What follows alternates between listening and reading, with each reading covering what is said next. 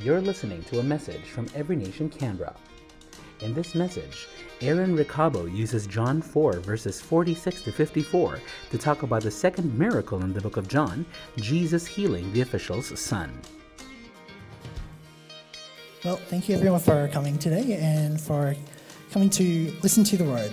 Today we'll be going and continuing on with our series of miracles. And today we'll be looking at the official's son. But before I get into the Word, into the miracles, has people heard of the name Lee Strobel? Yeah, he's the author for Case for Christ, and they also made a movie about it. Now, for those who aren't aware of it, it's a great book, great movie. It's about this man, Lee Strobel, who tried to disprove Christianity, but in doing so, he became a Christian himself, and a rather strong Christian. Now, a few years ago, Lee actually commissioned a survey by Barna Research to look into a bunch of things, but one thing he found was things to do with miracles. And I'll only share probably about 2-3 stats today. One of the amazing stats was in the US, 51% of US adults believe that the miracles that happen in the Bible happened as described. Now, honestly, this was quite eye-opening even for me because, honestly, I thought it would be much less, like maybe 20% or less. But it's quite a encouraging stat to see that there are still a lot of people who believe what's in the Bible. He also found that 2 out of the 3 of them believe that miracles can still happen today. Now, that 1/3 who don't believe miracles can happen, they're mainly made up of people who don't believe in the supernatural, and there are quite a few as well who aren't sure if miracles actually still happen today. Now, I'll be honest, even before the fast, I would probably sit in that 1/3 category. I was more in that, do miracles really happen today still? Because in my mindset, a miracle was that raised from the dead, the ear being completely healed. But that's not what we see today. We see a lot of the small ones, like food on your table, a good test results. I'm talking about, not just school, but obviously medical results as well. So it was a great eye-opener for me, and it really did humble my heart. What was also really cool to see was 38% of those people believe that they experienced a personal miracle from God. So what these findings really show is that miracles aren't actually as rare as people think, as I thought, and that God still uses miracles today. Now, I believe miracles are used for the same purpose that they are used today as they were back in the biblical times. Now, the great thing here is it was already written why miracles are used. So if you go to John chapter 20, verses 30 to 31, it really points out the purpose. Now, this is from the ESV version, by the way. Now Jesus did many other signs in the presence of the disciples, which are not written in this book. But these are written so that you may believe that Jesus is the Christ, the Son of God, and that by believing you may have life in his name. Now, you probably see that I've highlighted a couple of points here, which is they are written so that we may believe. So miracles happen as a way that God draws people to him, so that they can believe that he's as a testimony that he is the Christ, the Son of God. And of course, by believing in who he really is, we may have life in his name. Now, that brings us to today's scripture, which you'll find in John chapter 4, verse 46 to 54. Because of course, there was many miracles that Jesus performed, but we'll just be focusing on one today. So I do encourage you to open your Bibles, open your apps. Now, as I give you a bit of time to find this verse, I just want to say, it's great to bring our Bibles to church. It's a really encouraging scene. Now, I was convicted not too long ago by my brother that I should start bringing my Bible because I always just was listening to what the preacher would read. But, the Bible is our number one tool. So it's a great habit that we open our apps, that we open our physical Bible itself. It's encouraging, and it really just puts us in the mood to get into the Word. Not only this, it gives us the discipline as well, because I'm sure each and every one of us, me very much included, tend to forget to read our word. Even if it's on our homepage of our phone, a lot of times we like to swipe next, go to Facebook or Instagram. So let's get into that good habit of opening the word. Now, hopefully that gave you enough time to get into the verse. So let's read. So John chapter 4, verses 46 to 54. So he came again to Cana in Galilee, where he had made the water wine. And at Capernaum there was an official whose son was ill. When this man heard that Jesus had come from Judea to Galilee, he went to him and asked him to come down and heal his son, for he was at the point of death. So Jesus said to him, "Unless you see signs and wonders, you will not believe." The official said to him, "Sir, come down before my child dies." Jesus said to him, "Go, your son will live." The man believed the word Jesus spoke to him and went on his way. As he was going down, his servants met him and told him that his son was recovering. So he asked them the hour when he began to get better. And they said to him, "Yesterday, at the 7th hour, the fever left him." The father knew that was the hour when Jesus had said to him, "Your son will live." And he himself believed, and all his household. This was now the second sign that Jesus did when he had come from Judea to Galilee. So I'd like to go verse by verse, or block by block, to really get to know to unpack today's scripture. So I want us to first look at John chapter 4, verse 45 to 46. So this is a verse before our reading. Now, I'll quickly read out verse 45, which reads, "So when he came to Galilee, the Galileans welcomed him, having seen all that he had done in Jerusalem at the feast, for they too had gone to the feast." Now, the reason why I want to bring this up is the people of Galilee welcomed Jesus very much the same way as the people of Jerusalem did. You see, Jesus was known as this amazing miracle worker. There was no doubt that he performed these wonders and signs. But that was where it ended for most people. Most people just saw him as a superstar. And this was the same case as the people of Galilee, and more specifically, Cana. Now, when you look back into John chapter 2, verses 23 to 25, it actually, I'm not going to read it, but it says that Jesus didn't really commit himself to the people because he knew their hearts, and he knew that this faith that they had was a shallow faith, a superficial kind of faith, as they only believed him as this miracle worker. Now, I just want to highlight this because this was a very common way to believe in Jesus, especially in that time. The people were all about the signs, but they weren't about the destinations. They weren't about the signs actually pointed towards Jesus for who he truly is. So let's move on to verse 47. When this man heard that Jesus had come from Judea to Galilee, he went to him and asked him to come down and heal his son, for he was at the point of death. Now, I like some other translations that we see because we see instead of asked him to, there was some translations that says pleaded. So it really just gives us this scene of a desperate father. Now, he was an official, so we know that this man was of high stature, high ranking. He probably had money, resources to go through, to get the best medicines, the best physicians to heal his son. But obviously that didn't work. So this man was desperate to get an audience with Jesus. Now, to note, he had to travel, I think, around 25 to 28 kilometers just to potentially get an audience with Jesus. Now, for us, that's probably not too far because we can just hop onto our little Toyota Corolla and drive down to Tuggeranong in 40 minutes. But for this man, that could have been a couple of days' worth on walk or even on horseback. And then we go to verse 48, which says, "So Jesus said to him, 'Unless you see signs and wonders, you will not believe.'" Now, I want to make a note of you. So in Greek, the you in here is plural. So Jesus is actually not just talking to the official at this point. He's actually talking to the people all around him. And again, this shows us the mindset of not just the official, but the Galileans, that this, to them, Jesus is just this miracle worker.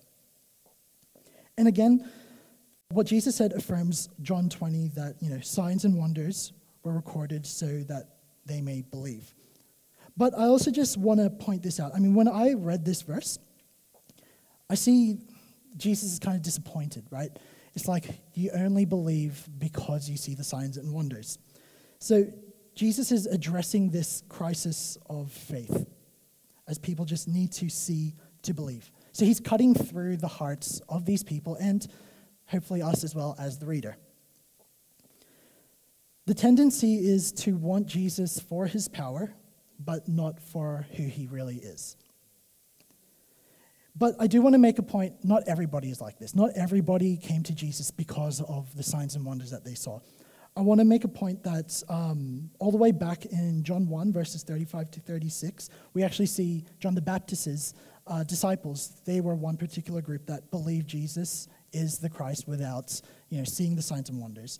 I'll quickly read that. It says, "The next day, John was standing with two of his disciples, and he looked at Jesus.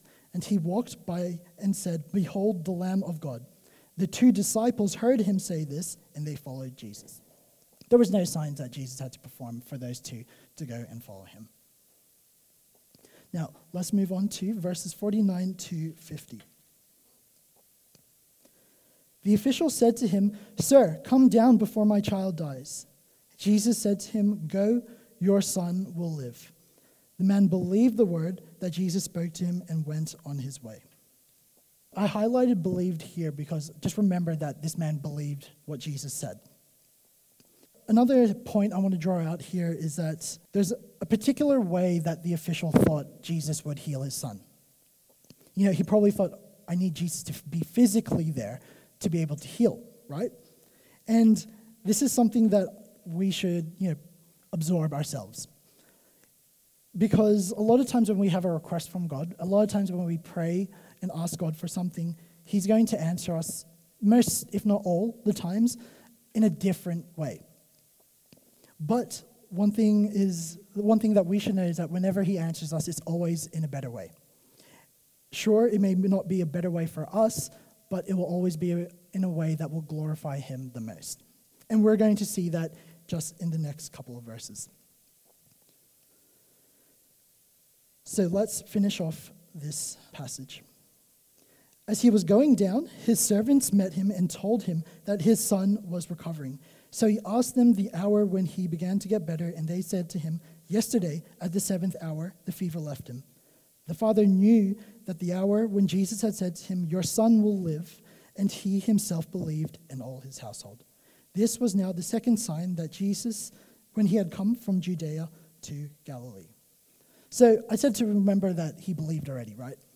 So I did look at the Greek translations of believed, and it was actually the same word of belief. But what we see here is that in verse 50, the official believed the word of Jesus, but in verse 53, he now believed in Jesus. And also previously I said that our requests are generally answered in a different way, but generally much better. And we see that here, because now his whole household was saved.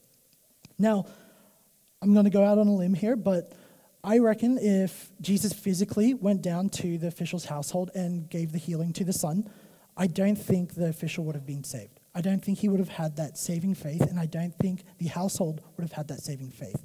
Because remember, they knew him as this miracle worker. And then they'll see the miracle happen. They're like, "Oh, cool, thank you, Jesus. Here, have some dinner. Now on your way." But we see a different story unfolded here. We see that they all truly ended up believing in Christ. Now, I just want to make a point of what does it mean to have complete saving faith in Jesus? Well, that just means that we believe Jesus for all that he is. Yes, he definitely is a miracle worker. But we believe that his works are the very works of God. We believe that when Jesus spoke, it is God who is speaking. And we believe that Jesus is the Son of God. And for us as Christians today, we believe that the work he did on the cross is enough to save us from our sins. That no good works that we ever do on this earth will ever clean us or cleanse us from sin. Now, there's a couple of takeaways I want to highlight from today's story. Again, the first one was that the miracles are recorded so that we may believe. It's that Jesus uses miracles today, and he used miracles to testify who he is. And he uses them to draw that unbeliever to him. Now, we saw that with the official from today's scripture. We saw that he was drawn to Jesus initially because he knew him as a miracle worker. Because, honestly, the official probably wouldn't have even known who Jesus was if Jesus wasn't known as this amazing miracle worker. But it was his experience with Christ that led him to mature in his faith. Now, there are many people like this today. Many people who are initially drawn to Christ from these miracles, these testimonies that they hear from other friends, family, particularly Christians. So I don't doubt God still uses miracles today to draw an unbeliever to him. Like I said before, I'm not talking about those outrageous miracles where a finger is all of a sudden healed magically or that ear is healed magically. No, I'm talking about the miracles that we see today. The miracles of that abusive father who starts loving his wife, who starts loving his children after he gets to know Christ. I'm talking about that stubborn, hard-hardened friend or family member that you've been praying for years, one day surrender their life to Christ. Now, I'm even talking about those people who have visions of Christ from non-Christian societies who then surrender their life to him. Now, these are actual true stories. A lot of, especially Islamic countries, you'll find that Jesus will actually they'll have visions of Jesus, visions of God, and that's actually how they convert. A lot of stories about these, they're very interesting to read. But the point here I want to make is that miracles happen. They happen to each and every one of us. And because they do, it is so important for each and every one of us to share the miracles that happen to us, share our own testimonies. Because you don't really know who's listening to you, and you don't know how it will impact that person. I mean, this unsaved family or friend or colleague might get curious about Christianity just from hearing or seeing your testimony. This testimony of yours might really be that first step towards Christianity for them. But again, remember, it's not the miracle that saves, but God's loving grace. The second point I want to highlight was all the way back in verse 53. He himself believed and all his household. So this is, I guess, more of a continuation of my first point. Now, the official didn't have to explain to his household the miracle of Christ. When he put 2 and 2 together, he could have just thought, oh, cool, my son is healed. I'm sure this was Jesus who did this miracle. He could have thought, if I actually tell my family what happened and it's not just a coincidence, they might think I'm a bit weird. They might think I'm a little crazy and I want to save face. I'm an official after all. I'm the head of this family. But no, he had that conviction to share, and not just the conviction, but the happiness to share the good news. And I want us to remember we should be like the official. And I say we should be like the official because we need to have this same conviction to preach Christ, preach the gospel, starting with our own household. We shouldn't be shy to share the gospel, to share our testimony. I believe it's a disservice. It's being ungrateful if we don't share God's amazing grace. But, it is a scary thing to do. And you may be scared. But you never really know. You might actually see a miracle unfold when you share the gospel to that unsaved family or friend. Let's pray. Heavenly Father, Lord, we just thank you for your word today. We thank you for recording your miracles so that we may believe. And I just pray that we may just digest and absorb the word that you had today. And may we be like the official. May we have the courage to preach your holy word, starting with our own household. In the name of Jesus Christ I pray. Amen. You just heard a message from Every Nation Canberra. For more podcasts and for more information on Every Nation Canberra, please visit everynationcanberra.org. Follow us on Facebook at facebook.com/everynationcanberra and on Instagram at instagram.com/encanberra. We meet every Saturday at 104 The Valley Avenue, Gungahlin. Would you like to be connected to a tag group? Email us at everynationcanberra@gmail.com.